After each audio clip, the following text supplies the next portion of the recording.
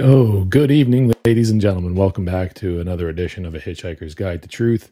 This is August 19th, 2023. So last week I ended the show by discussing a little bit about the reformatting of the show. We're going to start numbering the episodes. So I went back a few episodes ago and I numbered that one number one. So this is technically will be number 4. And we started numbering the episodes after almost 2 years of live streaming. So there's plenty of back catalog to catch up on. But now that we kind of reformatted the show and I've been doing like these deep dives and reading PDFs and doing these things and whatever, things have changed. So I figured I would change the way I kind of titled the shows. So that's what we're going to do going forward. And I thought about going backward and kind of numbering, but I just, you know what, the show has grown and it's growing into something that I'm very, very proud of. And I can't thank everyone who's been along with me this journey, this whole time, the newcomers, the old people that have stayed with me and the people that have heard about it and come on board and been a part of it. I really appreciate everything, all of it. So if you appreciate what I do, the best thing that you can do is like the show, share it around. This is how we combat censorship in the alternative media space, and just help keep this show going and growing by doing those simple little things. It would be great. Fighting the algorithm is a tough thing to do, but this is what we can all do for each other. And so last week we read chapter 1 of Dumbing Us Down, the Hidden Curriculum of Compulsory Schooling by John Taylor Gatto. I promised tonight will be an all call-in show. So I'm going to read chapter 2 of Dumbing Us Down. But this, without any further ado, let me just share the screen here and we can just jump right in to chapter 2 of Dumbing Us Down, the Hidden Curriculum of Compulsory Schooling in America. Chapter 2 is called The Psychopathic School. And this speech was given by the author, John Taylor Gatto, on January 31st of 1990, in accepting an award for the New York State Senate, naming him the New York City Teacher of the Year. And it goes, I accept this award on behalf of all the fine teachers I've known over the years who've struggled to make their transactions with children honorable ones. Men and women who were never complacent, always questioning, always wrestling to define and redefine what the word, quote, education, unquote, should mean. A teacher of the year is not the best teacher around. Those people are too quiet to be easily uncovered. But she or he is a standard bearer, representative of these private people who spend their lives gladly in the service of children. This is their award as well as mine. We live in a time of great school crisis linked to an even greater social crisis. Our nation ranks at the bottom of the 19 industrial nations in reading, writing, and arithmetic. At the very bottom. Now, keep in mind, this is in 1990, but the world's narcotic economy is based upon our consumption of this commodity. If we didn't buy so many powdered dreams, the business would collapse. And schools are an important sales outlet. Our teenage suicide rate is the highest in the world, and suicidal kids are rich kids for the most part, not the poor. In Manhattan, 70% of all new marriages last less than 5 years. So something is wrong for sure. This great crisis that we witness in our schools is interlinked with a greater social crisis in the community. We seem to have lost our identity. Children and old people are penned up and locked away from the business of the world to a degree without precedent. Nobody talks to them anymore, and without children and old people's mixing in daily life, a community has no future and no past, only a continuous present. In fact, the term, quote, community, unquote, hardly applies to the way we interact with each other. We live in networks, not communities, and everyone I know is lonely because of that. School is a major actor in this tragedy, as it is a major actor in the widening gulf among social classes. Using school as a sorting mechanism, we appear to be on the way to creating a caste system, complete with the untouchables who wander through subway trains begging and who sleep upon the streets. I've noticed a fascinating phenomenon in my 30 years of teaching. Schools and schooling are increasingly irrelevant to the great enterprises of the planet. No one believes anymore that scientists are trained in science classes or politicians in civics classes or poets in English classes. The truth is that schools don't really teach anything except how to obey orders. This is a great mystery to me because thousands of humane, caring people work in schools as teachers and aides and administrators, but the abstract logic of the institution overwhelms their individual contributions. Although teachers do not care and do work very hard, very, very hard, the institution is psychopathic. It has no conscience. It rings a bell, and the young man in the middle of writing a poem must close his notebook and move to a different cell where he must memorize that humans and monkeys derive from a common ancestor. Our form of compulsory schooling is an invention of the state of Massachusetts around 1850. It was resisted, sometimes with guns, by an estimated 80% of the Massachusetts population, the last outpost in Barnstaple on Cape Cod not surrendering its children until 1880s, when the area was seized by militia and children marched to school under guard. Now, here's a curious idea to ponder. Senator Ted Kennedy's office released a paper not too long ago claiming that prior to compulsory education, the state literacy rate was 98%, and that after it figured never exceed that literacy rate, huh? The literacy rate was 98%, and that after it, the figure never exceeded 91%, where it stands in 1990. Here's another curiosity to think about. The homeschooling movement has quietly grown to a size where 1.5 million young people are being educated entirely by their own parents. Last month, the Education Press reported the amazing news that in their ability to think, children schooled at home seem to be 5 or even 10 years ahead of their formally trained peers. I don't think we'll get rid of schools anytime soon, certainly not in my lifetime. But if we're going to change what's rapidly becoming a disaster of ignorance, we need to realize that the school institution, quote, schools, unquote, very well, though it does not, quote, educate, unquote. That's inherent in the design of the thing. It's not the fault of bad teachers or too little money spent. It's just impossible for education and schooling ever to be the same thing. Schools were designed by Horace Mann and by Sears and Harper of the University of Chicago and by Thorndike of Columbia Teachers College and by some other men to be instruments for the scientific management of a mass population. Schools are intended to produce, through the application of formulas, formulaic human beings whose behavior can be predicted and controlled. To a very great extent, schools succeed in doing this. But in a national order increasingly disintegrated, in a national order in which the only, quote, successful, unquote, people are independent, self-reliant, confident, and individualistic, because community life, which protects the dependent and the weak, is dead, and only networks remain. The products of schooling are, as I've said, irrelevant. Well-schooled people are irrelevant. They can sell film and razor blades, push paper and talk on telephones, or sit mindlessly before a flickering computer terminal. But as human beings, they are useless. Useless to others and useless to themselves. The daily misery around us is, I think, in large measure caused by the fact that, as Paul Goodman put it 30 years ago, we force children to grow up absurd. Any reform in schooling has to deal with its absurdities.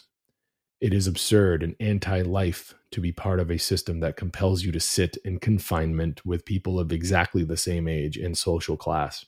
That system effectively cuts you off from the immense diversity of life and the synergy of variety. Indeed, it cuts you off from your own past and future, sealing you in a continuous present, much the same way television does. It is absurd and anti-life to move from cell to cell at the sound of a gong every day of your natural youth in an institution that allows you no privacy and even follows you into the sanctuary of your own home, demanding that you do its, quote, homework, unquote. How will they learn to read, you ask? And my answer is, quote, remember the lessons of Massachusetts, unquote. When children are given their whole lives, when children are given whole lives instead of age-graded ones in cell blocks, they learn to read, write, and do arithmetic with ease, if those things make sense in the kind of life that unfolds around them. But keep in mind that in the United States, almost nobody who reads, writes, or does arithmetic gets much respect. We are a land of talkers.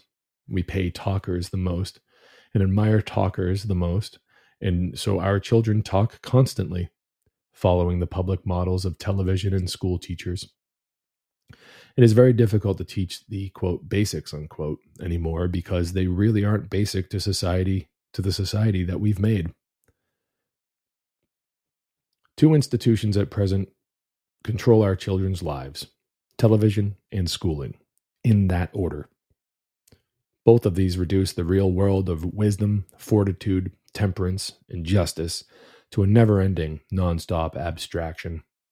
In centuries past, the time of childhood and adolescence would have been occupied in real work, real charity, real adventures, and the realistic search for mentors who might teach that what you really wanted to learn. A great deal of time was spent in community pursuits, practicing affection, meeting and studying at every level of the community, learning how to make a home, and dozens of other tasks necessary to become a whole man or woman. But here's the calculus of time that the children I teach must deal with. Out of the 168 hours in each week, my children sleep 56.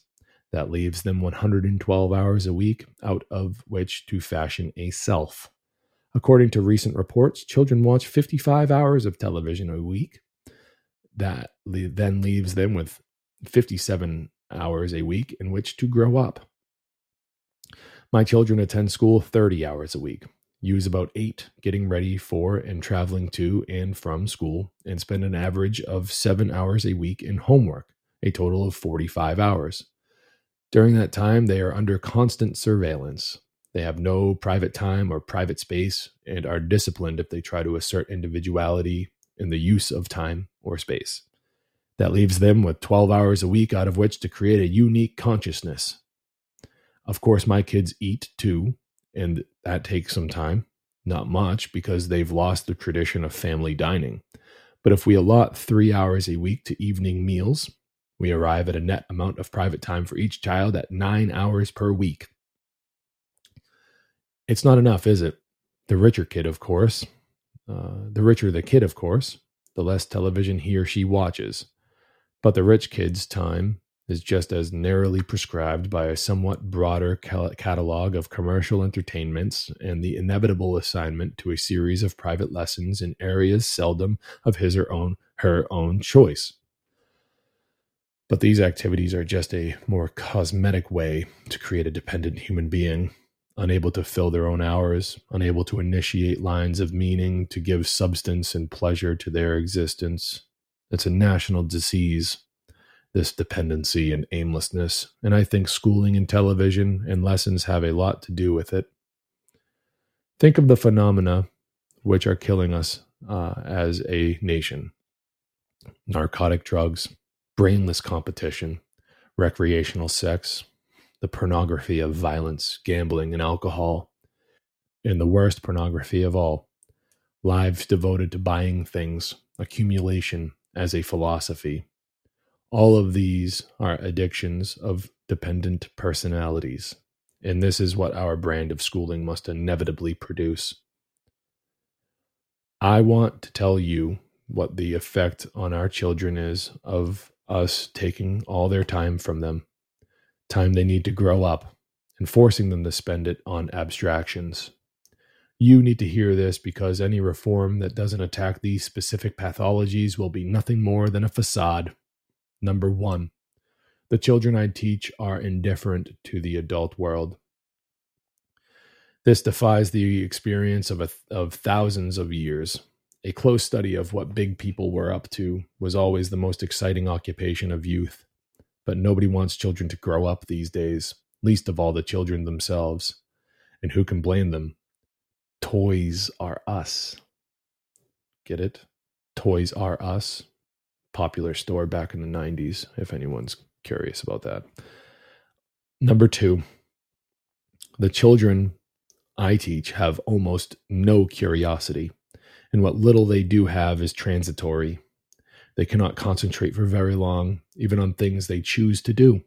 Can you see a connection between the bells ringing again and again to change classes and this phenomenon of evanescent attention? The children I teach, number three, the children I teach have a poor sense of the future, of how tomorrow is inextricably linked to today. Whatever. As I said before, they live in a continuous present. The exact moment they are in is the boundary of their consciousness. Number 4, the children I teach are ahistorical. They have no sense of how the past has predestinated their own present, limits their choices, shapes their values and lives. Number 5, the children I teach are cruel to each other. They lack compassion for misfortune. They laugh at weakness. They have contempt for people whose need for help shows too plainly. Number 6, the children I teach are uneasy with intimacy or candor. They cannot deal with genuine intimacy because of a lifelong habit of preserving a secret inner self inside a large outer personality made up of artificial bits and pieces of behavior borrowed from television or acquired to manipulate teachers. Because they are not who they represent themselves to be, the disguise wears thin in the presence of intimacy. So intimate relationships have to be avoided. Number 7, the children I teach are materialistic, following the lead of school teachers who materialistically, quote, grade everything, unquote, and of television mentors who offer everything in the world for sale. And finally, number 8, the children I teach are dependent, passive, and timid in the presence of new challenges. This timidity is frequently masked by surface bravado or by anger or aggressiveness, but underneath is a vacuum without fortitude. I could name a few other conditions that school reform would have to tackle if our national decline is to be arrested, but by now you will have grasped my thesis, whether you agree with it or not. Either schools have caused these pathologies, or television has, or both. It's a simple matter of arithmetic. Between schooling and television, all the time the children have is eaten up. There simply isn't enough time. There simply isn't enough other time in the experience of our kids for there to be other significant causes. What can be done? First, we need a ferocious national debate that doesn't quit, day after day, year after year, the kind of continuous debate that journalism finds boring. We need to scream and argue about this school thing until it is fixed or broken beyond repair, one or the other. If we can fix it, fine. If we cannot, then the success of homeschooling shows a different road that has great promise. Pouring the money we now pour into schooling back into family education might cure 2 ailments with 1 medicine, repairing families as it repairs children. Genuine reform is possible, but it shouldn't cost anything. More money and more people pumped into this sick institution will only make it sicker. We need to rethink the fundamental premises of schooling and decide what it is we want all children to learn and why. For 140 years, this nation has tried to impose objectives downward from a lofty command center made up of, quote, experts, unquote, a central elite of social engineers. It hasn't worked. It won't work. And it is a gross betrayal of the democratic process that once made this nation a noble experiment. The Russian attempt to create Plato's Republic in Eastern Europe has exploded before our eyes. Our own attempt to impose the same of central orthodoxy using the schools as an instrument is also coming apart at the seams, albeit more slowly and painfully. It doesn't work because its fundamental premises are mechanical, anti-human, and hostile to family life. Lives can be controlled by machine education, but they will always fight back with weapons of social pathology. Drugs, violence, self-destruction, indifference, and the symptoms I see the children I teach. It's high time we looked backwards to regain an educational philosophy that works. One I like particularly well has been a favorite of the ruling classes of Europe for thousands of years. I use as much of it as I can imagine in my own teaching, as much, that is, as I can get away with, given the present institution of compulsory schooling. I think it works just as well for poor children as for rich ones. At the core of this elite system of education is the belief that self-knowledge is the only basis of true knowledge. Everything in this system, at every age, you will find arrangements that work to place the child alone in an unguided setting with a problem to solve. Sometimes the problem is fraught with great risks, such as the problem of galloping a horse or making it jump. But that, of course, is a problem successfully solved by thousands of elite children before the age of 10. Can you imagine anyone who had mastered such a challenge ever lacking confidence in his ability to do anything? Sometimes the problem is the problem of mastering solitude. As Thoreau did at Walden Pond, or Einstein did in the Swiss Customs House. Right now, we are taking from our children all the time that they need to develop self-knowledge. That has to stop. We have to invent school experiences that give a lot of that time back. We need to trust children from a very early age with independent study, perhaps arranged in school, but which takes place away from the institutional setting. We need to invent curricula where each kid has a chance to develop private uniqueness and self-reliance. A short time ago, I took $70 and sent a 12-year-old girl away from my class with her non-English speaking mother on a bus down to the Jersey coast to take the police chief of Seabright to lunch and apologize for polluting his beach with a discarded Gatorade bottle. In exchange for this public apology, I had arranged with the police chief for the girl to have a one-day apprenticeship in small town police procedures. A few days later, two more of my 12-year-old kids traveled alone from the Harlem to the West 31st Street, where they began an apprenticeship with a newspaper editor. Later, three of my kids found themselves in the middle of the Jersey swamps at 6 a.m, studying the mind of a trucking company president as he dispatched 18-wheelers to Dallas, Chicago, and Los Angeles. Are these, quote, special children, unquote? Special children in a special program?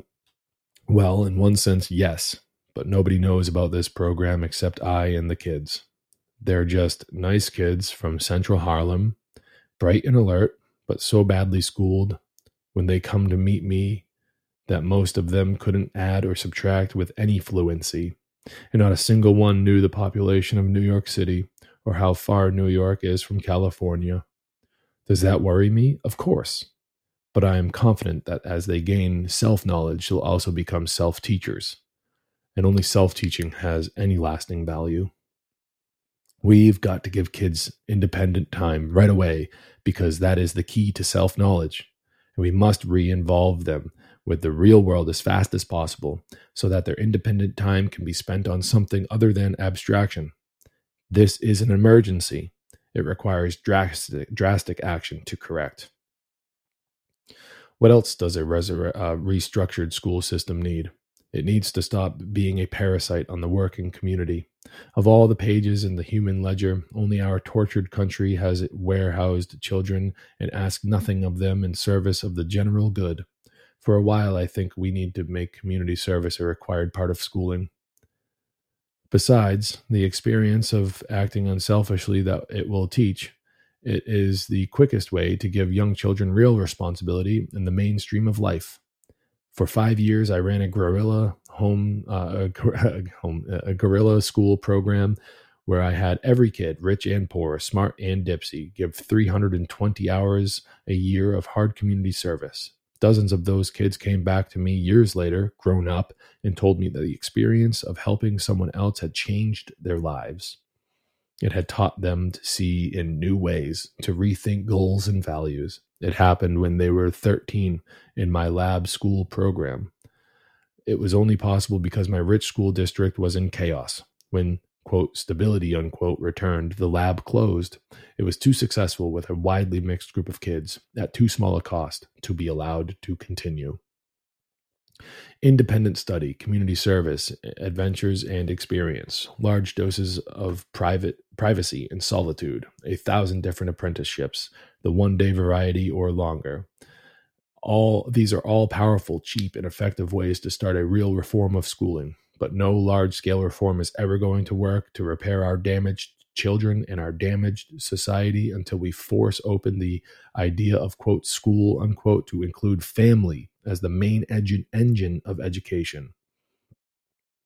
If we use schooling to break children away from parents, and make no mistake, that has been the central function of schools since John Cotton announced it as the purpose of the Bay Colony schools in 1650, and Horace Mann announced it as the purpose of Massachusetts schools in 1850, we are going to continue to have the horror show we have right now.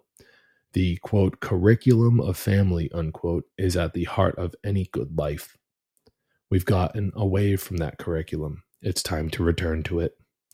The way to sanity in education is for our schools to take the lead in releasing the stranglehold of institutions on family life, to promote during the school time confluences of parent and child that will strengthen family bonds.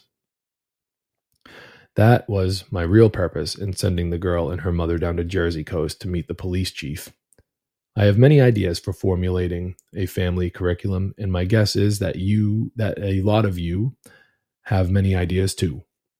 Our greatest problem is getting the kind of grassroots thinking going that could reform schooling. Is that we have a large vested interest that we have large vested interests preempting all the airtime and profiting from schooling as it is, despite their rhetoric to the contrary. We have to demand that new voices and new ideas get a hearing, my ideas and yours. We've all had a belly full of authorized voices meditated by television and the press. A decade-long free-for-all debate is what is called for now. Not any more, quote, expert, unquote, opinions. Experts in education have never been right. Their, quote, solutions, unquote, are expensive and self-serving and always involve further centralization. We've seen the results. It's time for a return to democracy, individuality, and family. Just do it this way instead. There was something actually the other day that you had mentioned that I was hoping. There was a lot of people in that show the other day, but you and Angela had mentioned something about like asking the universe, like this process of asking the universe, and I was wondering if we could kind of go into that a little bit more before I end the show this evening. And I have another story to go into, another one of these like while you weren't looking type of stories, but I forget the exact context, but you were talking about, at this process of asking the universe and you getting what you ask for, kind of. And I was hoping that we would have had a little bit more time on Chris's show to go into that, because it seems that could be some confusing language, right? People might hear that and not know exactly what that means. And I was going to bring up before that show ended that, like, through our actions, that is the way that we're asking, and it's like this karmic response, or like this karmic debt that we build up, and that we're going to the consequences of those actions, and that's what it meant. Do you agree with that? Yeah, I do. But the thing is I think it all works together like, I suppose, like kind of a recipe, like a spiritual type of recipe, I think. I think that it's like, okay, so for example, like say you're baking a cake and you've got all the ingredients on the counter for the cake, but you decide because you want it to be a faster, quicker process. I don't know if this analogy is going to work well, but you want it to be a faster, quicker process. You're going to leave like 3 or 4 of the ingredients that it says to leave out. And, all the ingredients to make a cake, you need them all to make it perfect. But if you leave, 2 or 3 or 4 ingredients out of it, it's going to go bad. So, like, the way I see it, like, that's why I think it has to be like the way what I'm kind of talking about with, like, when you get what you ask for, like, and you're putting that out there to the universe, you're asking the universe how you do that and what you put into that request matters. So, like, thought, emotion, and action, I feel like you have to have all 3 of those things to get what you ask for. But you can also get what you ask for if you're only using thought and action or only emotion and action. And when that happens, when you're doing that, it causes like chaos and just, Right. like you're getting what you asked for. But the thing is you left some of the shit out that you were supposed to put into that recipe. Mm-hmm. So, it changes what you're asking for. It changes what you're asking spirit for, if that makes sense. I don't know if that makes sense. Well, thought, emotion, action, that is the individual trinity that we all individually possess. Action is the manifestation of your thoughts and emotions working together. So through our actions, we roam the land, we interact with others, and we put this energy out there. And that is the part of the equation where the universe is being presented with what could be referred to as question, which is us through our actions asking the universe for consequences, whether they be good or bad. Consequence is not a negative or positive word, it's a neutral word. It's our actions that dictate the type of consequence that comes our way. So through our actions, we are asking the universe millions of questions a day. Maybe I'm exaggerating a little bit, but let's have fun. And maybe not millions, but we're certainly doing that is the process in which we're doing that. So and like action is that's like how we interact with the physical, maybe even the non-physical realm for some people, but it's thought and emotion is how we do that, because we have to have both of those things too, I think, to be able to interact properly with our fullest selves correctly. And then just think about like I do like a lot of people kind of watching, and I'd see people who interact with their actions like that, like what you're saying, but they're only using thought.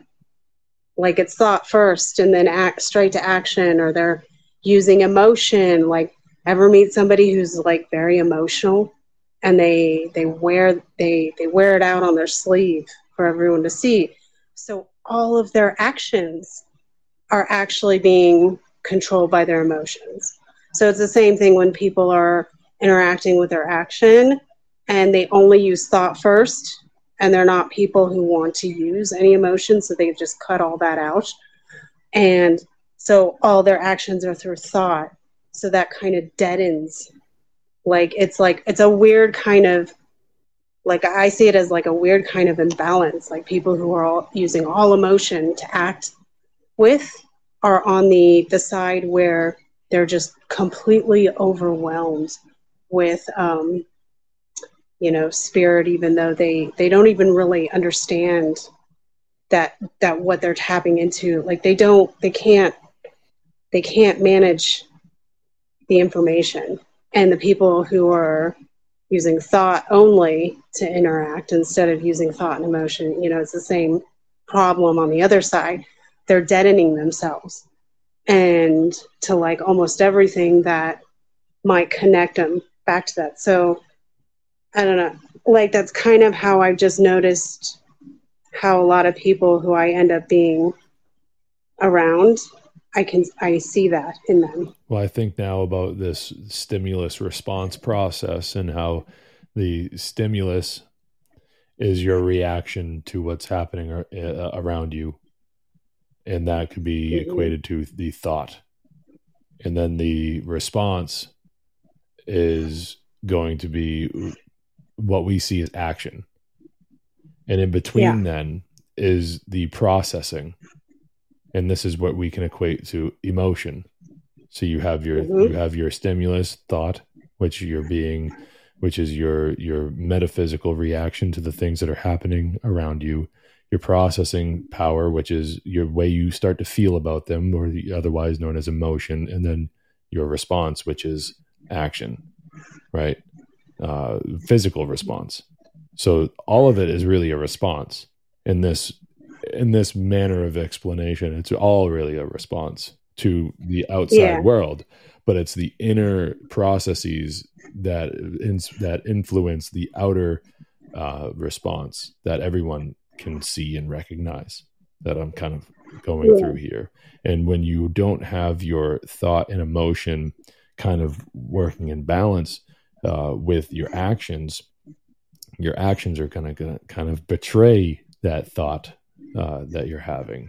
And your actions actually kind of betray your thoughts all the time. I think that's where people mistakenly find themselves in this idea that they're psychic. I don't think that they're necessarily psychic in the sort of supernatural way. I think that maybe they have a hyper realization or a hypersensitivity. They're able to read people's body language and actions in such a fine degree that they're able to actually kind of get a better insight on what that person could be thinking. And then maybe they're really good at calling it out, but that doesn't make them like telekinetic or or telepathic. Excuse me. Telekinetic is moving things. Telepathic is like type of stuff. But anyways, like it is very important, of course, to be harmonized as best possible with these things, because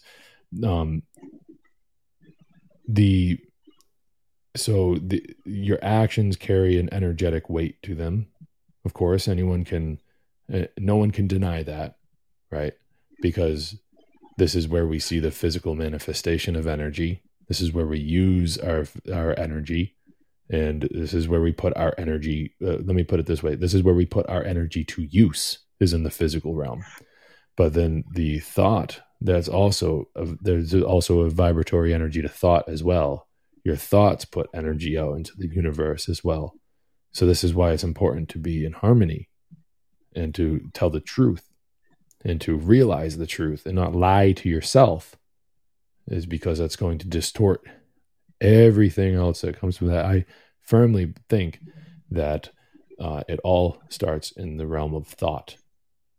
That's why I think that it's always referred to as thought, emotion, then action, in that order, because that is the order in which you need to start practicing these things in order to be able to harmonize the way that people think, the way that they're able to either think for themselves or have other people do the thinking for them, is going to drastically change the outcome and influence these people's actions. Each and every one of us. So this is why this entire show this evening has been about like what people think, who's putting those ideas in their heads, and should we be able to better question things and have open debate. That's why I talked about the fires in Maui, censorship on the internet. You see where I'm like going with this, the second chat. So And I was hoping that you'd call in, Sarah, because I was hoping for your assistance on this, because it was that thing the other day that made me go, I need to talk about this and and try to get to the bottom of this kind of thought, emotion, action process, because this is where we do the healing. This is where the solutions happen, is in this trinity: thought, emotion, and action. And if we can gain a better understanding of what each of us, how that process works within each of us, then the outcomes will be better. And it all starts with the truth, coming to grips with the Absolutely. truth. So, and you're right. It all starts with mind, and like going all the way up through the physical manifestation into the spiritual realm. It all starts with mind. So that is where it all starts, is thought. That's why in the Kybalion, the principle of mentalism is number one. That is the number one principle. It's the first one that you need. The principle of principles. The first one that you need to learn is mentalism. Otherwise, the entire, you could call it a house of cards, you could call it a line of dominoes, whatever. It's not going to work. You know, these principles of natural law, they compound upon one another. It's prerequisite information that you first must understand before moving on to 2, then 3, then 4, all the way up to number 7, you know, and even further beyond that. There's things that you won't understand fully if you don't know the first 7 principles, and you need to know them in order. You know, mentalism is number 1 for that reason. It all has to do with what's going on between your ears. If you can't make sense of things. So yeah, it's thought, emotion, and action in that order. And I haven't really focused a whole bunch over the years in trying to get people to really change, you know, much of their ways as far as like their, you know, deep-seated belief systems, or how they see politics or whatever. You know, I just kind of focused throughout the years of doing like my person-to-person type of work when I worked in the community center and other community events, is that if I could get them to organize themselves mentally using thought, emotion, and action, then this is, in the very least, a very good first step. Even if, you know, like the way I see it, like even taking baby steps is taking steps. So it's, I never like to put on to people the kind of like diehard type of pressure, like you got to change now, you know, because I can kind of see people in a different perspective, I think, because of my own experiences. So I like to give people the chance to take that information from me and settle with it, because some people need to absorb that, and they need to understand that fully before they can move on to the next thing, and grow from there. And I've seen the change in people even by just doing that. And I've had people come up to me and be like, you know, months later, a couple of years later, they're like, oh, remember when we were talking about this, and then this thing happened to me, and da da da da. And you know, I've seen some like amazing transformations in people just by doing that alone and giving them that little tidbit on its own. So I don't know. I think that all the other stuff, I think, is all vitally just as important. However, I think with the way society is in the modern world, how badly we have been, in a way, kind of medically, generationally damaged, you know, in a biological almost kind of way, I feel. I think there needs to be, like, there were stepping stones that they took to get us here. So I think there needs to be stepping stones to get us out of it. You know, you can't just Some of us can open the door and walk right through it and be like, well, fuck that. But some of us need a little bit more attention. So that's how I kind of operated, and like that's why I think like so strongly that thought, emotion, and action that's where you got to start. You got to start with that, balance that, get right with that within yourself, and then we'll talk about moving forward into learning more of the weirder, crazier, wilder stuff that's out there. Let me see how you handle that first, and then we'll talk next week. Yeah, right. I mean, it is like it all comes back to just asking the right questions, and this is all like the internal process, right? Like the shadow work that people like to call it, shadow work. Asking the right questions of yourself to yourself, and taking the time that's necessary to find the truthful answer to that question, whichever question it may be. And this is inner work. What have I done? What's going on with me? Why do I do this? Why do I feel that way? Why do I react that way?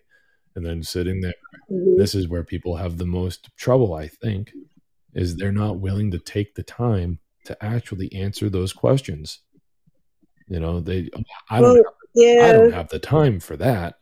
What do you mean you don't have? You're cheating yourself out of a centered, well-balanced, fulfilled life. You don't have the time for that. Give me a break. Yeah. Jesus Christ. You don't want to get to know yourself. You don't want to be able to have self-control. What's wrong with you? If you're not in control of yourself, someone else can be in control of you. And that makes you a fucking slave, Yeah. So I think I was able to get through to a few people using that method alone. And what I did was, like, oftentimes they would give me some kind of situation in their life, and then I would use the recipe of thought, emotion, and action to help them dismantle that situation, and like what they thought and felt about it when they first told me about it. Then they would go and they would think about it. They would sit with that, kind of stew with that for a while, and they'd come back and then they go, oh, right. And they would be able to see it clearly. And so that's what I mean, like stepping stones, like taking something that's already happening to them and then giving them the tool to maybe allow them to take the time to truly actually understand what's happening and really think about it and feel through, have the right emotion for it, so that they can take proper action. And I would see that change, like, more and more people would make the change on their own, and they'd start to, just kind of live like that. So I don't know. I mean, I don't know if I even really explain myself all the time very clearly. I can, only do the best as with my experience, like how I view it, which might be kind of a strange perspective. But yeah, I think that's kind of what I meant by all of that, like when you're talking to your highest self or spirit or whatever, or just, the universe, whatever you want to call it, like, and you're going to get what you ask for. And if you're not using the 3, then it might mess up how the universe responds to you, how spirit responds to you or your situation or whatever. Well, it's going to consequences, like we said, consequences are going to come your way regardless. It's just whether or not you want to be conscious of why or what happened. These consequences you're coming your way, like, what the fuck made this happen? I mean, there's certain, random things out there that happen that, might not be able to be explained as consequences for your own action. but there are definitely still consequences nonetheless.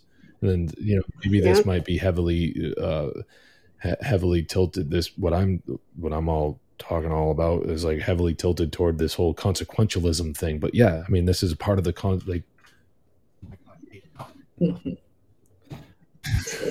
my God.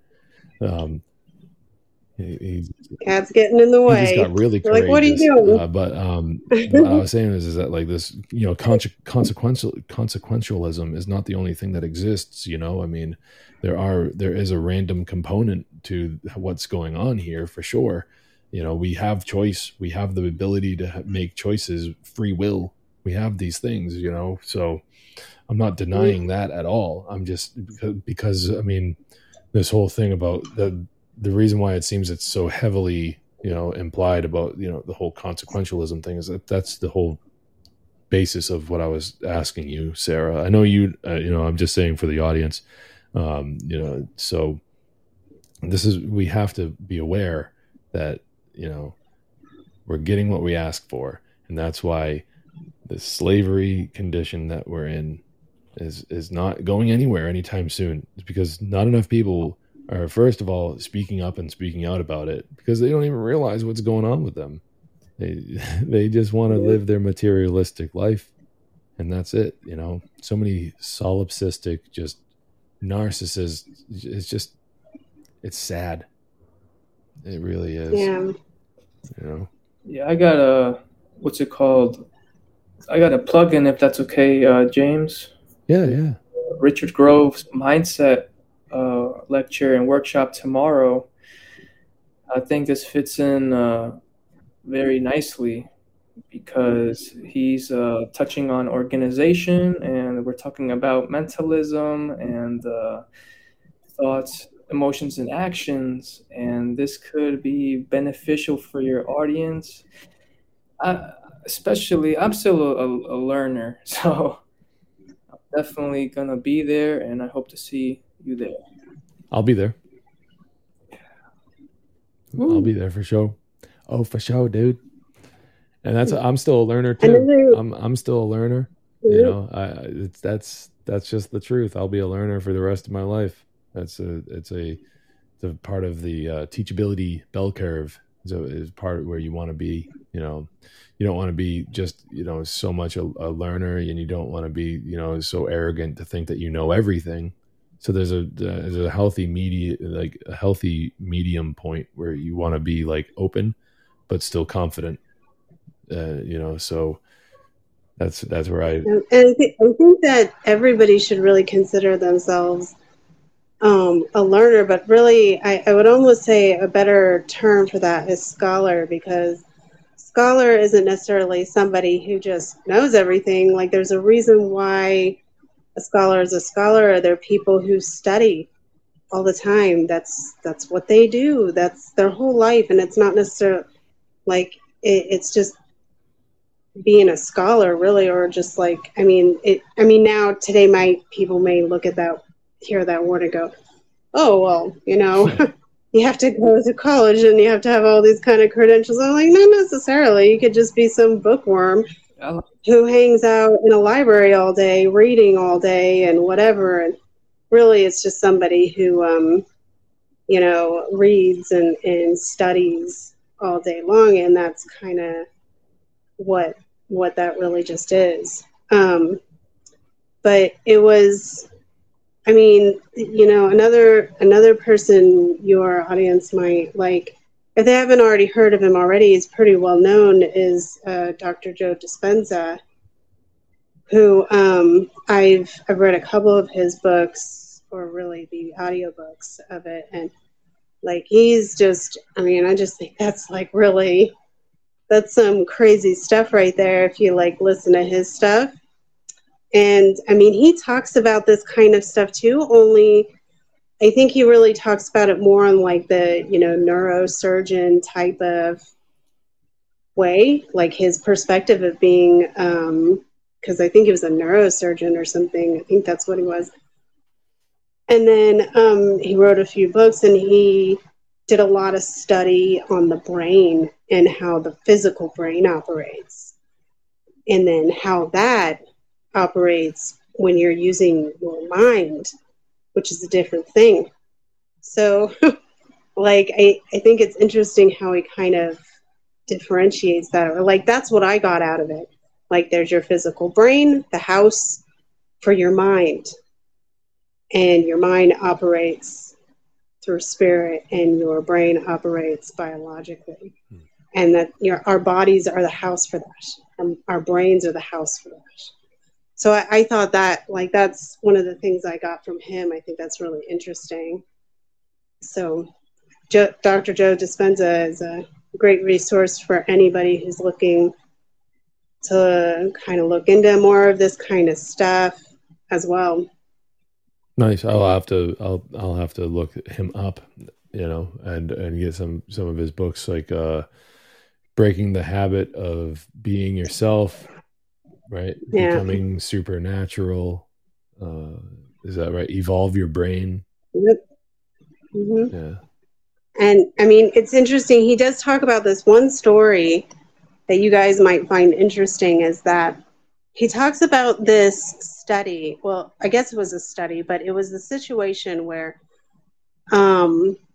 there was this, like, group of people who did, like, mass prayer, and they're all praying together for the same thing. And it was something to do with healing somebody. And what was interesting about it is he talks about how that I mean, that's basically using thought, emotion, and action, really, if you think about it. They're using this mass prayer. They're all in sync with each other, and they're all asking for this healing effect to take place for this person. And what was interesting about it is that it did take place. The healing took place, but it wasn't for the same people they were praying for. It was like for some other, it happened on this, like, mass scale in this other hospital or something, where, like, all these people, like, just suddenly got better. And, like, so it was this, like, it's just, you'd have to, like, read or listen. I listened to the audiobooks, but I just thought it was, like, so crazy. And it's like, it really gives you a good idea about the power of how powerful the mind can actually be. And if you're using it with the right kind of, intention, like thought, emotion, and action, you're thinking about healing, you're feeling that that this person, these people are being healed, and then you're doing the action of physically requesting it. I thought that was really interesting. No, that is super interesting for sure. Yeah, it sounds like we're going over the Hermetic principles. Oh yeah, for sure. I mean, that's laid out in the Kybalion. Mentalism is the first of the Hermetic principles laid out in the Kybalion for sure. And I mean, it's very important about just how natural law works, my dude. So another interesting person who speaks about natural law is I think his name is like Matthias de Stefano or something like that. I forget his name, but he's on he's on the Gaia streaming platform. Not streaming platform, but like, it's like the Netflix for spirituality loving people. But yeah, I've seen the TV thing, like Gaia. It's like a subscription or something. Yeah, I think his name is Matthias. I can't remember, but I'm gonna check him out. Yeah, Matthias de Stefano. Mm-hmm. He does a breakdown of the Hermetic principles that I found pretty cool. He kind of juxtaposes it to the chakras, and I thought it was pretty cool the way he breaks it down. So I recommend it.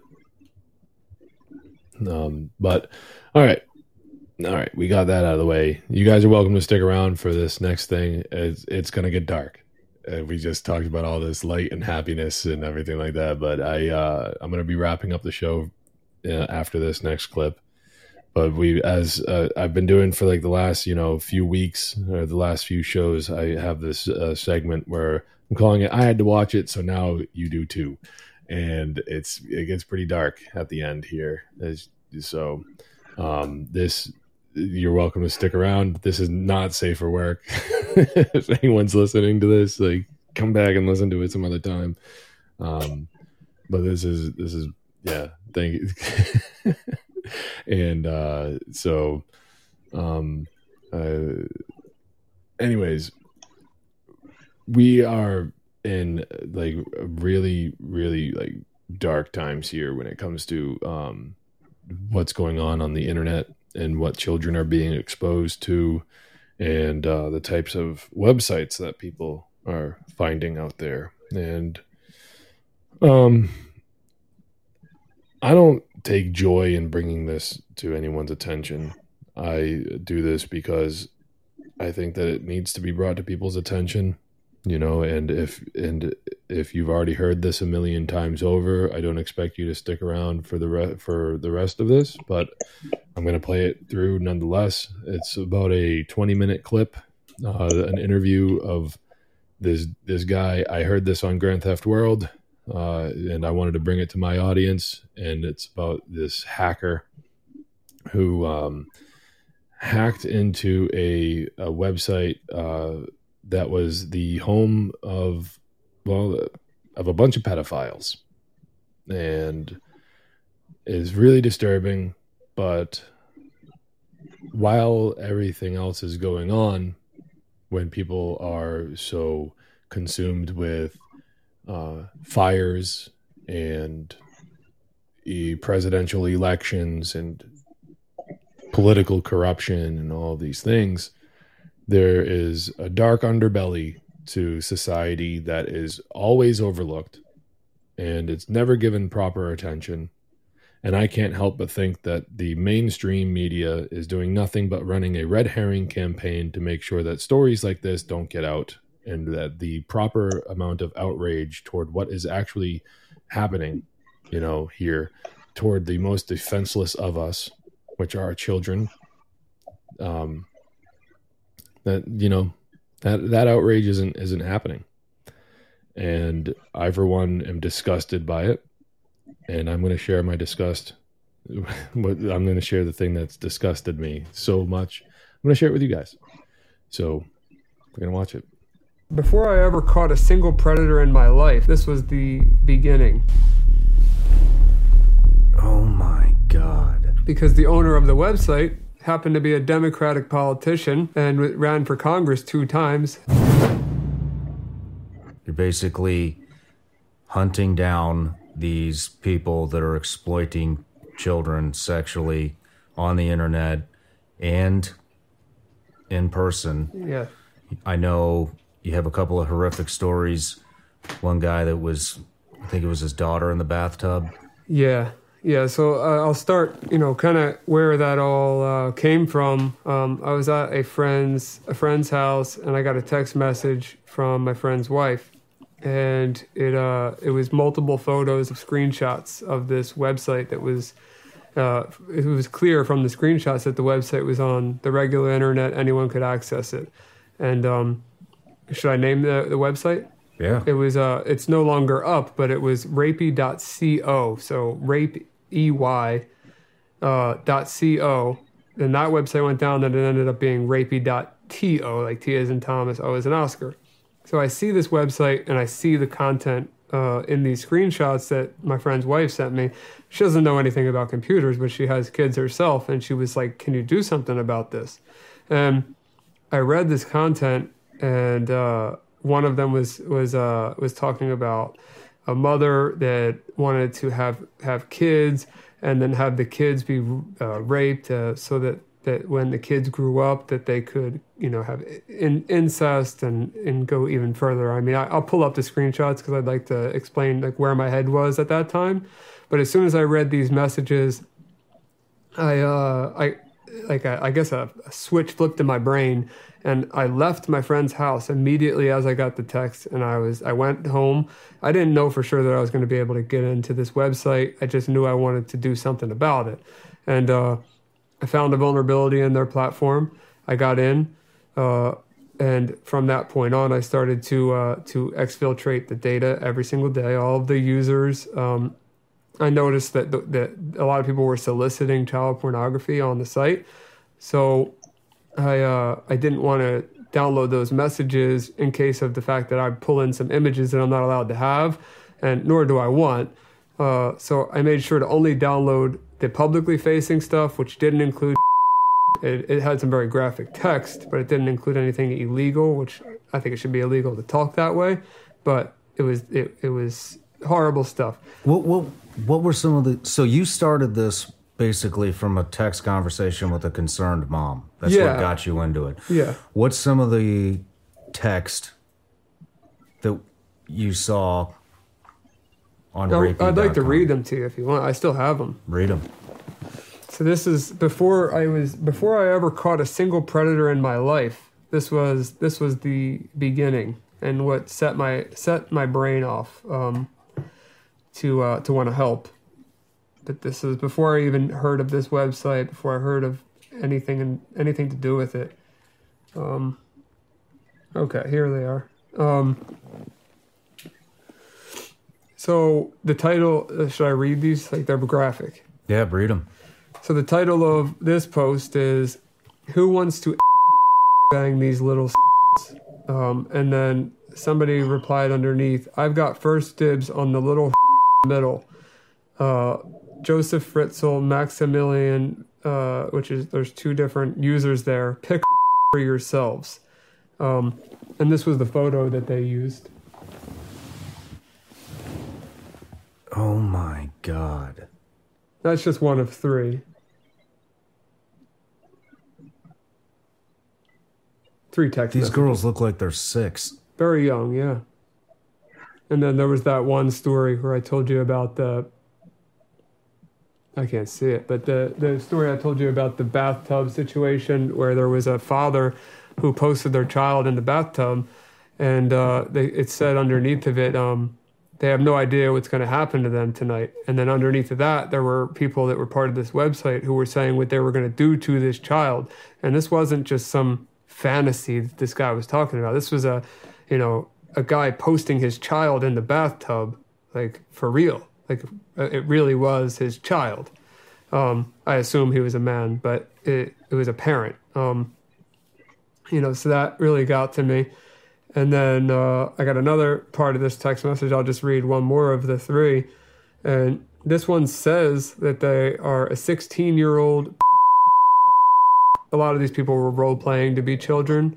And in our investigations, we found out there was a lot of actual kids on this website, real kids, that were under 18 at the time of this when I hacked the site. What are they doing on there? They're selling their bodies for money to these kids? To these people, yeah. It's kids prostituting themselves. Yes. Yeah. So one of them, I don't know if this is a real 16-year-old or not, but what was said was pretty disturbing regardless. It said, "God, I really want to be a mom. I need someone who wants to impregnate my little 16-year-old. When I have our daughter, I'd let you do whatever you wanted from whatever age. Make me watch as you hurt her, making her scream, or if you prefer to gently groom her, teaching her how to lovingly. Don't worry if it's a boy. You can watch me teaching him how to properly a woman, teaching him how to slap and hurt me to He'd be so cute trying to hard, but so little." Oh my God. So when I got these text messages and reading them even current day right now, it makes me sick to my stomach to even think about, and I know they're gone. So, not all these people are still out there, but the website's down. How many people are on this website? At first, I thought it was a couple thousand.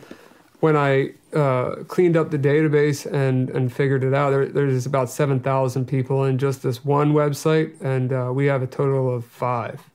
You have 7,000 people on one website. You've Mm-hmm. And you couldn't become a member of this website unless you answered an application where you had to answer a question that was something like, "Are you okay with doing something horrible with a 3-year-old?"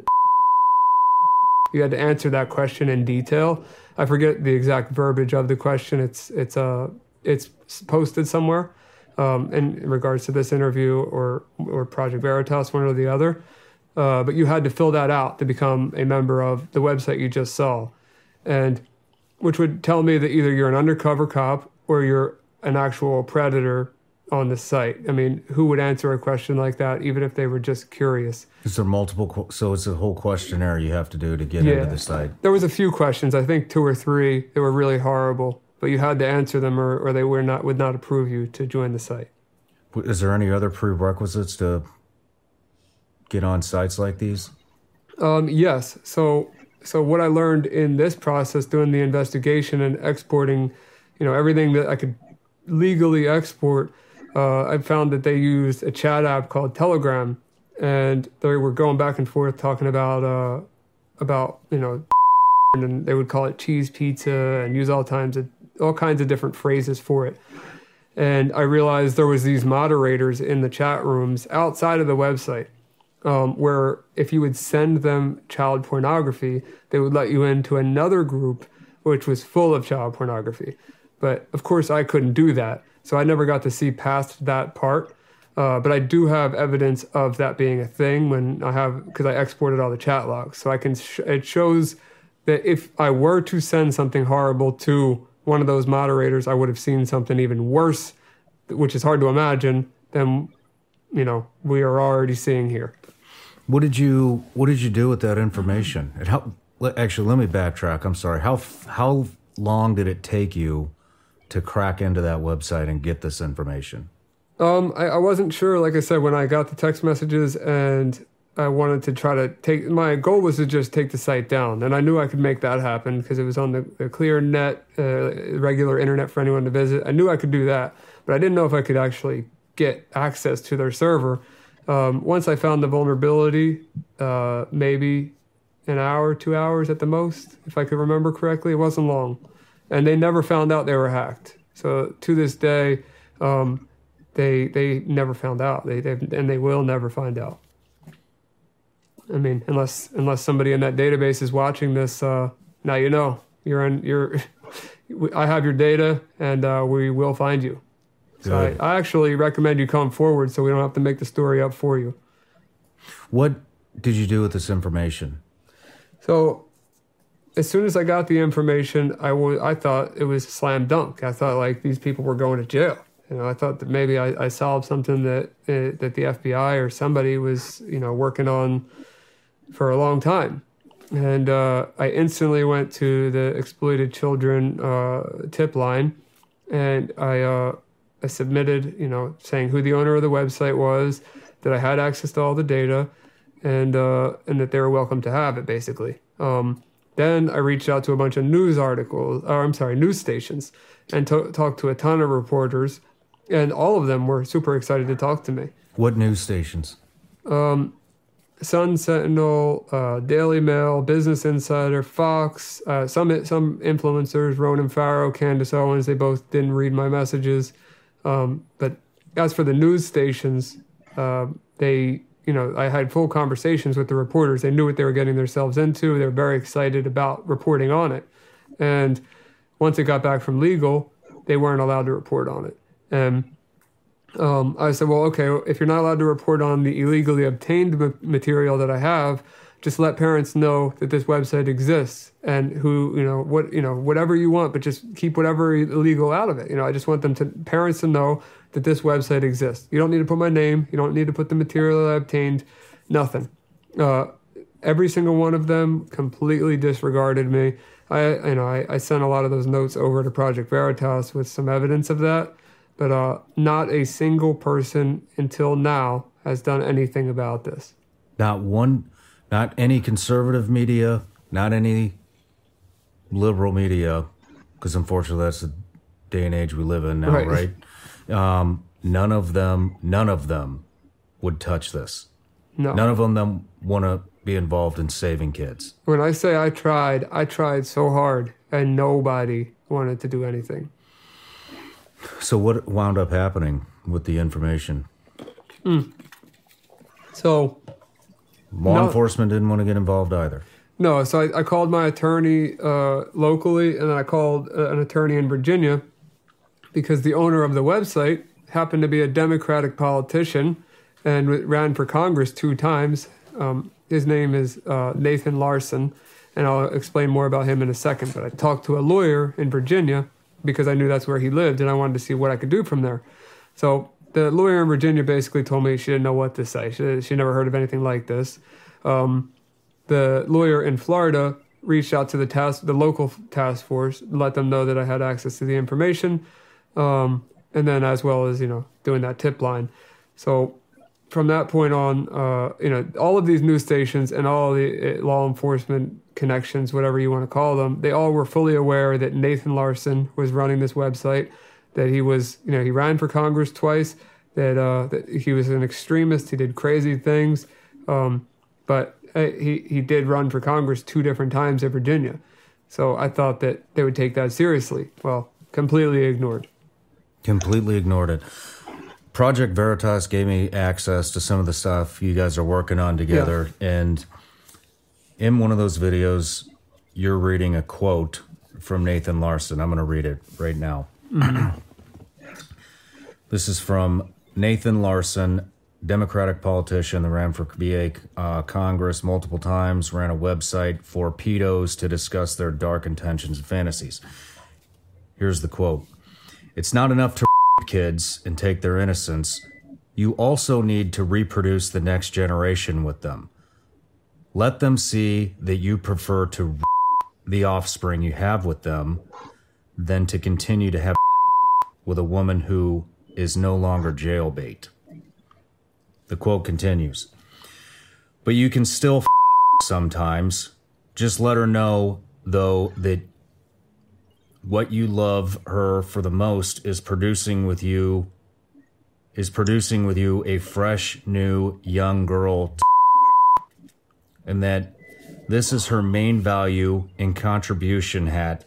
You think fondly of her." This is disgusting. I'm sorry. You think fondly of her because that beautiful daughter reminds you of her.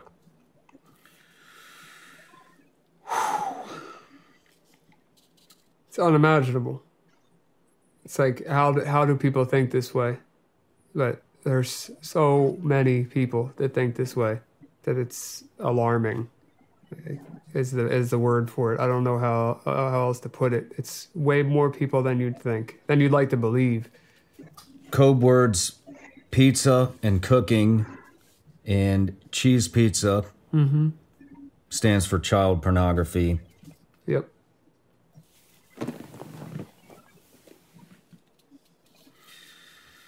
This is disgusting. Yeah. It gets only worse than that. It's really bad. How much worse does it get? Worse. I mean, people. This is a person talking about it, and it makes me uncomfortable just as much as it makes you uncomfortable. But these people, what they're talking about, they're doing. This guy isn't some guy with a bunch of fantasies. This guy got arrested 6 months after. Nobody did anything about it. And, like I said, I try my best. He gets arrested 6 months later with a 12-year-old at a layover at an airport after he raped and kidnapped her. So not only did he talk about it, he did it. And he got caught. As for some other people, I don't know how much more I can go into it, but one guy we're investigating, as of 2020, which is after I submitted the data, he got in trouble for doing something horrible to a child as well, became a fugitive, and I think they eventually got him. But, we're not even close to through the list yet, and, we got a lot more people to expose, and they're not just talking about it, they're doing it. Let's backtrack real quick, because you kind of breezed over what happened. So, the guy with the daughter in the bathtub. Yeah. What happened? That guy with the daughter in the bathtub, I don't know where he went. He's part of the database. I'm talking about the guy that got arrested in Denver. Oh, that's Nathan Larson. Okay. So Nathan Larson, he got arrested 6 months after the fact. After I hacked his site, after I submitted it to the authorities, to all the news stations, he gets arrested with a 12-year-old girl and gets arrested for kidnapping. And I don't think he got charged with rape, but he got the kidnapping charge. Nathan Larson then went to federal prison for that. And, you know, the website went down. And, you know, he sat in prison for, I forget what the sentence was, but it was quite a long time. And to my knowledge, when you're a person like him, you are going to be you're going to be separated in a federal prison from the regular inmates. And, you know, spoiler alert, but Nathan Larson's dead. And the reason why he's dead is due to starvation. The news says that it's suicide. If I had to guess, the inmates that were, you know, responsible for feeding him just let him, you know, starve to death. And I believe he deserved every second of that pain. You and me both.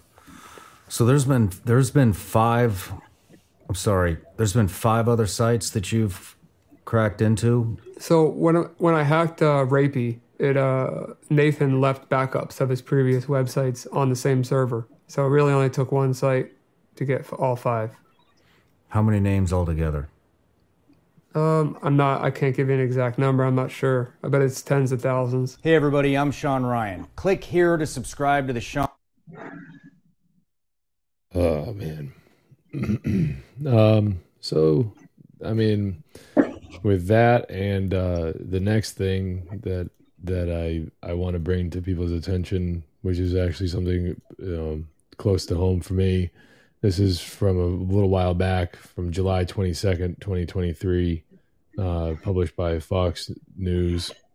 Trans Democrat lawmaker conspired with daycare worker to sexually exploit children. They have graphic text that show this. And this happened in New Hampshire. And so...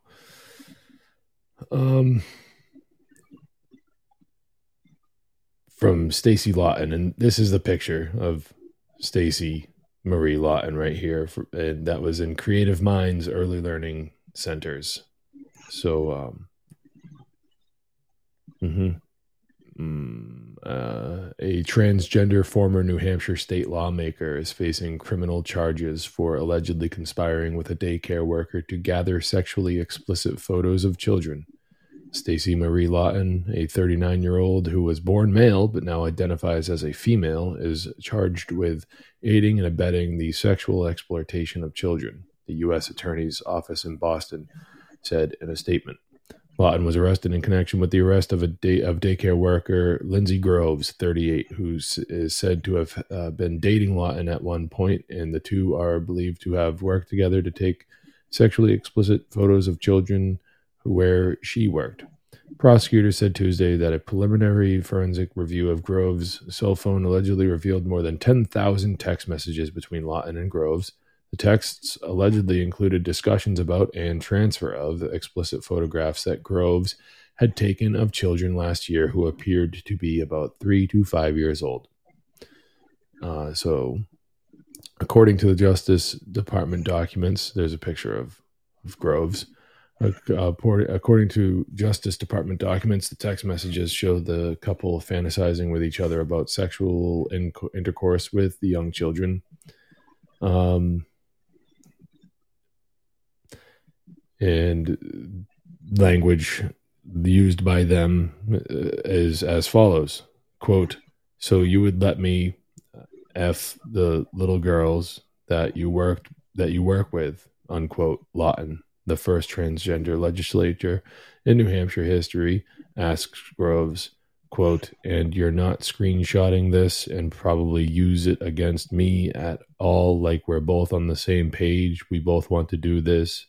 And he would I'm not even going to read that, but I'll leave it up there for anyone that's watching this to read it. So yeah, I don't have as much courage to read that kind of stuff as the people in that video that we showed have, but these can all be found in the show notes if you want to read it. And some of the stuff that the guys in that video were talking about is very, very much on like on par with satanic ritual abuse.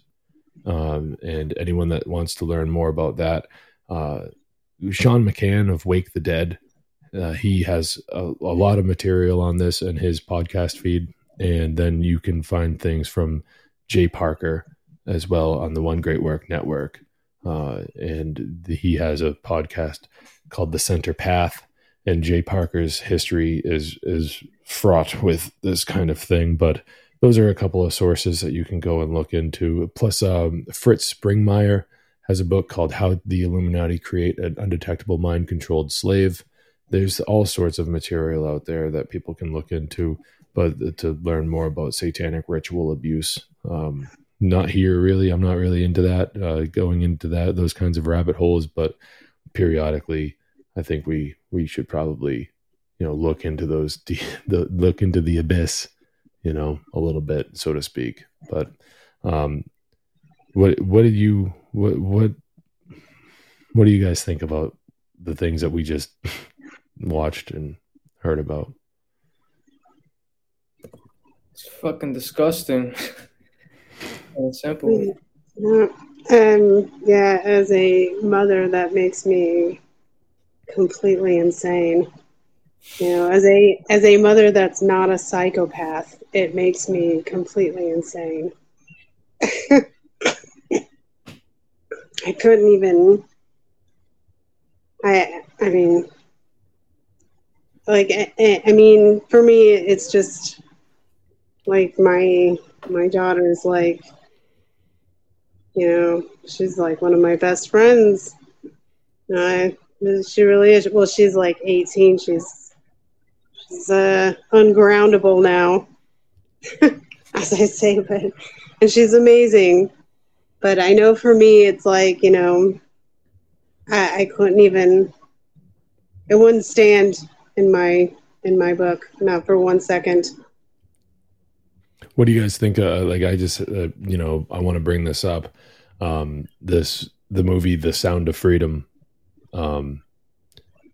Although it might get people emotionally charged, I've not seen the movie, so I will admit I'm speaking out of class here a little bit. Maybe I should see the movie before I speak about it. However, it seems as though the primary setting of that movie is in different countries. And this red-caped hero from the Department of Homeland Security goes to different countries to save kids. Now, if I'm incorrect about that, I'll be the first one to admit it. But to me, that seems like it's like another red herring where it's throwing people off the trail. And this stuff is happening at home. And I feel bad for children everywhere if this is happening to them. And it's a fucking disgusting problem. And I can't believe that this is still going on. Like in this day and age, like you'd think that with the information, like it seems like this guy had a pretty easy time. And then no one wants to do anything about it. He's reporting it to like main media outlets and they can't do anything with it. They won't. And law enforcement won't do anything with it. And we got this movie that came out that everyone's making a big stink about. And it's like, look, like that's just the tip of the iceberg. And then I think that it's just like, what the fuck do we do? Like these are the problems that we face as a society, as humanity. And like this type of evil it exists and people are worried about what their politics, like who the next president's going to be. No one's talking about this. No one is saying anything about this. I have 2 children myself. My son is 6. My daughter is almost 3. My son is almost 7. We homeschool. This is one of the reasons why. Because there's sick fucks out there that will do that. Like, you just can't trust anybody. Right. It's very difficult. I haven't seen that movie either. The only thing I would say about it, because I haven't seen it yet, so I don't know too much about it, but the only thing I would say about that is that I just feel like the majority of people, they need to be softballed a lot of information. So even somebody putting out a movie like this, it's very, I mean, none of it's PG, but it's like the PG version of like the real nasty shit that's out there. So I kind of feel like maybe that's in a way a good thing, that it is an official movie and it's out there and it's being supported and it's being watched, and it's giving people at least the understanding that this is a thing and this is a problem, and that may open the doors within their minds to start to be able to see or be able to accept how dark that really gets. And so maybe it helps in that regards. I don't know. Maybe it doesn't, but Right. it's so hard. I know that it's so hard for most people to go like, oh, no, that can't be, because they themselves could never even think of such horrors. So they want to automatically go to, thinking that, oh, so nobody I know or nobody that I would support would be part of that, or they just don't want to even think it exists. Yeah. So I think it's very difficult for people. Jerry, did you see that movie? Nah, I was using like hand signs to like signify that I haven't seen it. But I just wanted to comment really quick, because with the One Great Work Warriors, our next roundtable discussion is on the conspiracy of denial. So maybe we'll have a roundtable on that and just dive deeper. Not that I think any of that's an excuse or anything, but I'm just thinking, because people listen to entertainment, they listen to movies, they listen to that stuff, Yeah. Maybe there's somebody trying to act. I mean, maybe it is just distraction, but maybe there's somebody trying to open the mental doors there, like, pay attention to this so you can really see what's happening and at least start moving in the right direction. So I don't know. It's just my idea. I just worry that it might be, and again, I'll just say, I worry sometimes, like if these types of movies are to trick people into thinking that it's happening in other places, when we have, we've heard for decades now. I mean, when was like Corey Feldman spoke out about this a long time ago, and he became a laughing stock. I mean, it's just one example, but I mean, what was it River Phoenix who killed himself, a drug overdose or however he went, I forget, but like that was Corey Feldman's best friend, or no, wait, Corey Haim was his best friend, but they were all like, child actors. A lot of child actors come out and say that there's crazy things. I mean, Elijah Wood even said that there's crazy stuff that happens to children in Hollywood, and then he shut up about it. But I mean, plenty of them have come out. What happened to Daniel Radcliffe? Do you remember what happened to him? No, I don't. He lost his mind at one point, and it was in and out of the news really, really quickly. But he's the Harry Potter star. Yeah. So just imagine what happened to them. And then like Emma Watson, she really went into the dark side, but well, I mean, even Amanda Bynes from Nickelodeon, that guy, the guy that was like one of the production, the producers in Nickelodeon, I forget his name, but he was like the main guy for all that. And he was around these kids all the time, and he got found out to being a child abuser. And I mean, the cliche, the cliche thing to say is that when somebody wants to, get a lot of money, where do they go? They go to the bank. They rob a bank because that's where the money is. right? That's what they want. Look at all the all right, here, what is a child predator going to do? They're going to go work at a place like Nickelodeon or Disney. They're going to go work in Hollywood and be on these movie sets. That's where they're going to go. I mean, that's just one example. They're going to go and work at a daycare, or a school, because that's where the children are. John in the chat, he's talking about the Franklin scandal, out in the Boys Town in Nebraska. So that's an excellent example. He also brought up Isaac Cappy. Isaac Cappy was an actor who was bringing a lot of attention to it, and John also said that when it comes to the Sound of Freedom, I guess at the end, it shows statistics how prevalent sex trafficking of children is. So that's cool.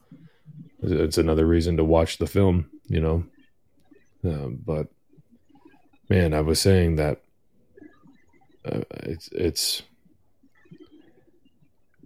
sometimes my mind wanders into this area where it's just like, you want to blame the parents, but it's like, like at some point it's like, no, these predators, they gotta go, and there's another thing about this mass campaign about censorship I mentioned a lot earlier in the show. It's like, no, you don't want censorship. You want freedom of speech, no matter how nasty the speech is. You want to be able to have people say what's on their minds, because if this is the type of stuff that they're into, you want to find out. If I had it my way, I know how this might sound, but if anyone ever did something like that to one of my children, I'd castrate the motherfucker and I'd hang him right in the town square. This is what happens to pedophiles in my neighborhood. Fuck you. That's it. That's it. You're done. You don't get a sentence. You're done. You get executed publicly. Now, I don't care what kind of idea that gives people about me. You don't hurt kids. That's it. So I'd agree with you. Public naming and shaming and execution, all the way. It's as a warning to others. Mm-hmm. Start sticking heads on pig poles. And there's another thing. There's another element of all this too. Is like, there's a lot of people that are living lifestyles that like the LGBT people, that are living lives to the fullest, the way that they want to be comfortable in their own skin, which I back 100%. You should be free to love whoever you're attracted to, live your life. You're not hurting anybody. This doesn't harm anyone as far as I can tell. Live your life. If that's the type of lifestyle that makes you feel comfortable in your own skin, that makes you feel like you're fulfilling your destiny here, whatever that you want to equate it to, that's great. There's a lot of people, like there's a Twitter account called Gays Against Groomers. And it's like, this is a problem. Why aren't these, drag queens like reading books to elderly people? Why isn't that in the news? Why isn't that, if it's happening, why aren't we hearing about it? Right. Why is it all about the kids and everything like that? I mean, is it like a political psyop on both sides? It's like, what the fuck do we even do? Like, you know what I mean? Like, I don't know what the right course of action is, other than to just keep my kids away from areas in which those things take place. But I mean, there's like seems to be an attack on children going on, and there seems to be one sort of group that is at the front of it. I don't like pointing fingers like that, but it's just almost undeniable that like a lot of people that are a part of like the LGBTQ community, they want to normalize sexualization of children, and it's not that shit ain't cool. They can't consent. They can't consent because they have no they have no concept of long-term consequences. Children are They don't have the wherewithal. yeah, They don't understand. they're constantly living in the moment. You know, like I see it in my own children. They think about like maybe 5-10 minutes ahead of time. You know, like there's no grasp on long-term consequences. You know, that's why they can't consent. You know, and then you see college professors out there talking about minor attracted persons. It's like, no, that's a pedophile. It's not, and maybe it is a mental sickness. Maybe there's something going on, but that doesn't, that doesn't mean that, what are we talking about? Giving compassion to those types of people? No. You don't do that. And you know what? Like a lot of the times it's because they were abused when they were kids, and like, okay, oh, boo-hoo. But like, when does it stop? We can't allow ourselves to go down this road as a society. It's unacceptable. No. Yeah. I was thinking that these guys are psychopathic. Maybe I'm wrong, but they're lacking that care. What do you think? Oh, they're definitely psychopaths. There's something fucked up about them for sure. You know, I mean, it's definitely something. There's something not right there with this the whole entire group of people. Not only people that have those urges or act on those urges, but the people that are willing to be like, oh, it's okay. No, it's not okay. It's not. There's no compassion for people like that. Like, no, that can't exist. It's just. Yeah. You ever seen that show Vikings? No. They do this.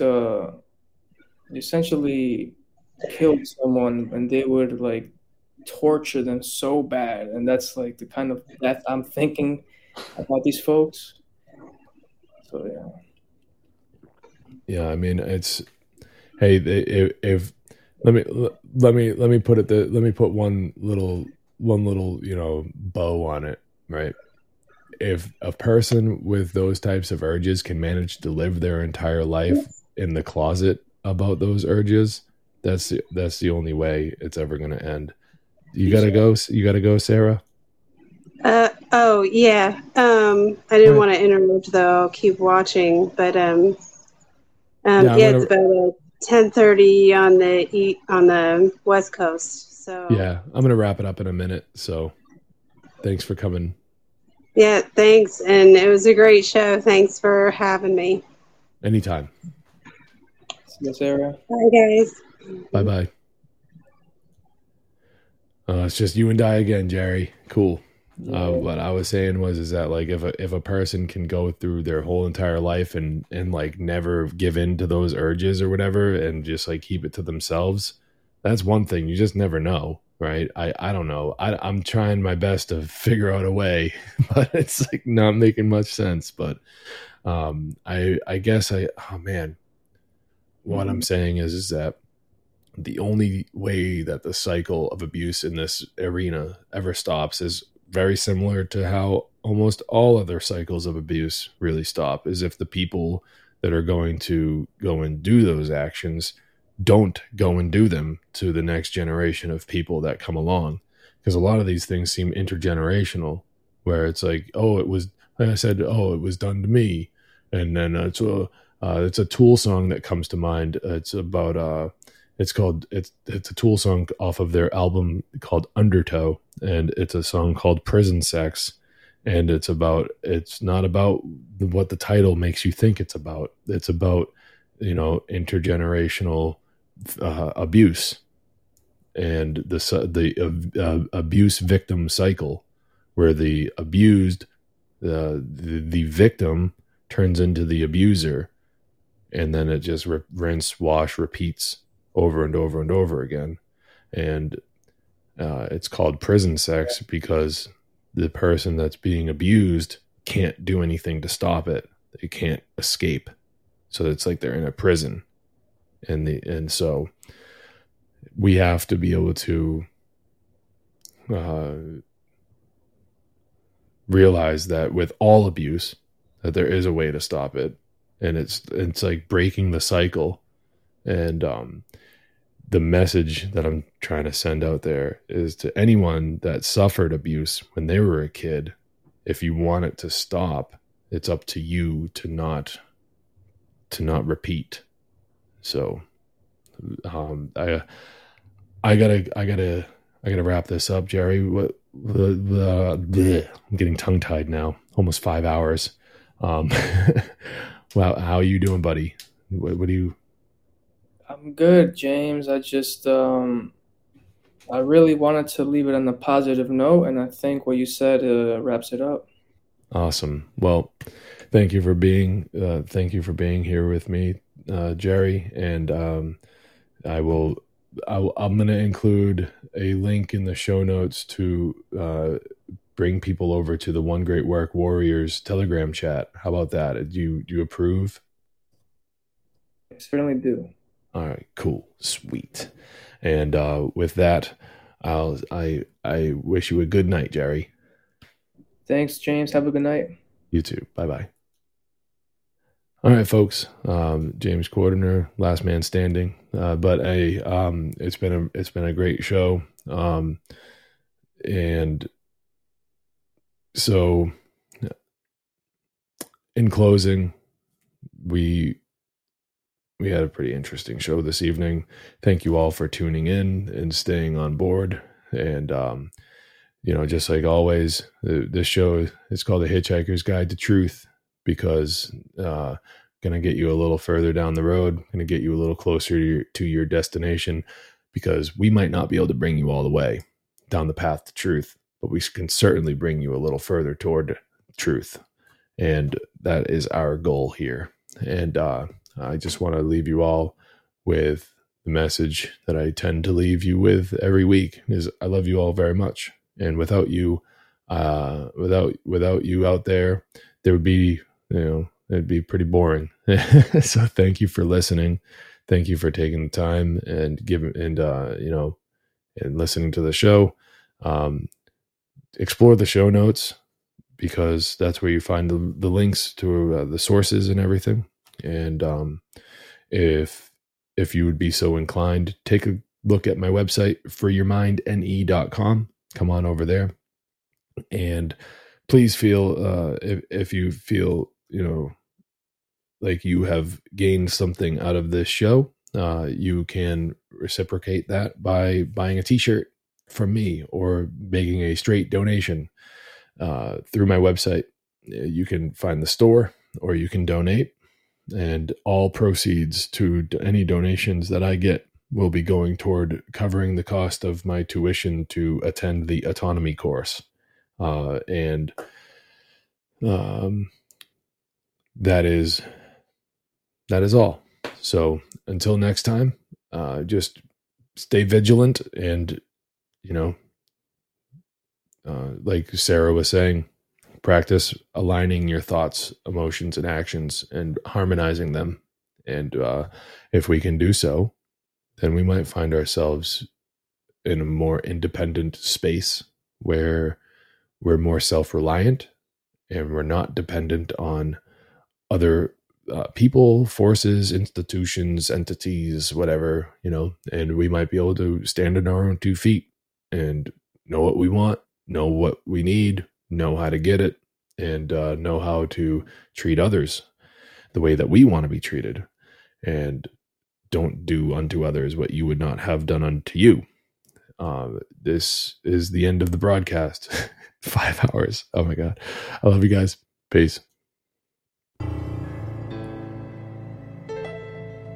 To catch the full recording, please explore the show notes and follow a link to one of the other platforms listed there, where the full episode can be viewed. We are currently battling a little bit of censorship, but I can at least assure you that the entire episode does exist. So I hope to see you over there. Please like and subscribe on one of those other channels in case this Spotify account goes away for good. Thank you all, and keep on traveling down that road to truth.